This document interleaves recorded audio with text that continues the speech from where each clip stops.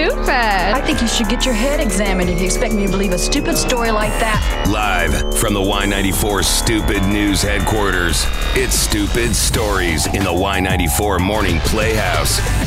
And for today, it's all about fast food. You hear right, fast food. And it starts with maybe a fast decision on the part of Wendy's burger chain, who's getting some interesting reaction, basically because they're going to be trying something known as testing dynamic pricing, or as a lot of people like to call it, surge pricing. How does it work? Well, Wendy's announcing plans to introduce Uber-style surge pricing on its menu. Trying to figure out when folks are coming into the stores, ordering online, and when they're not. When there is a huge rush, prices will go up. When there's not, prices will go down. Here's the risk, though. People hate surge pricing. Yeah. They hate it. This is like a munchies tax. Exactly. Yeah, it's not fair. As you can see, people online reacting lovely. Wendy's has officially gone way overboard. You know when I'll be there? Never. If you are any other restaurant, do not do this.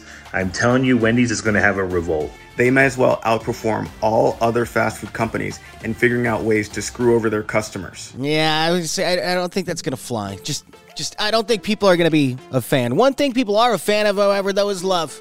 Doesn't matter where it happens, including a Waffle House, where TikToker John Cox basically filmed his girlfriend's reaction to being proposed on Valentine's Day at a Waffle House. Now look, it takes a real man. Look, baby, it takes a real man to make Waffle House romantic. Yes. And I just have one question. For real. Will you marry me? I got you. Beef jerky. She got me beef jerky, Kayla. What'd you say? I will marry. Okay.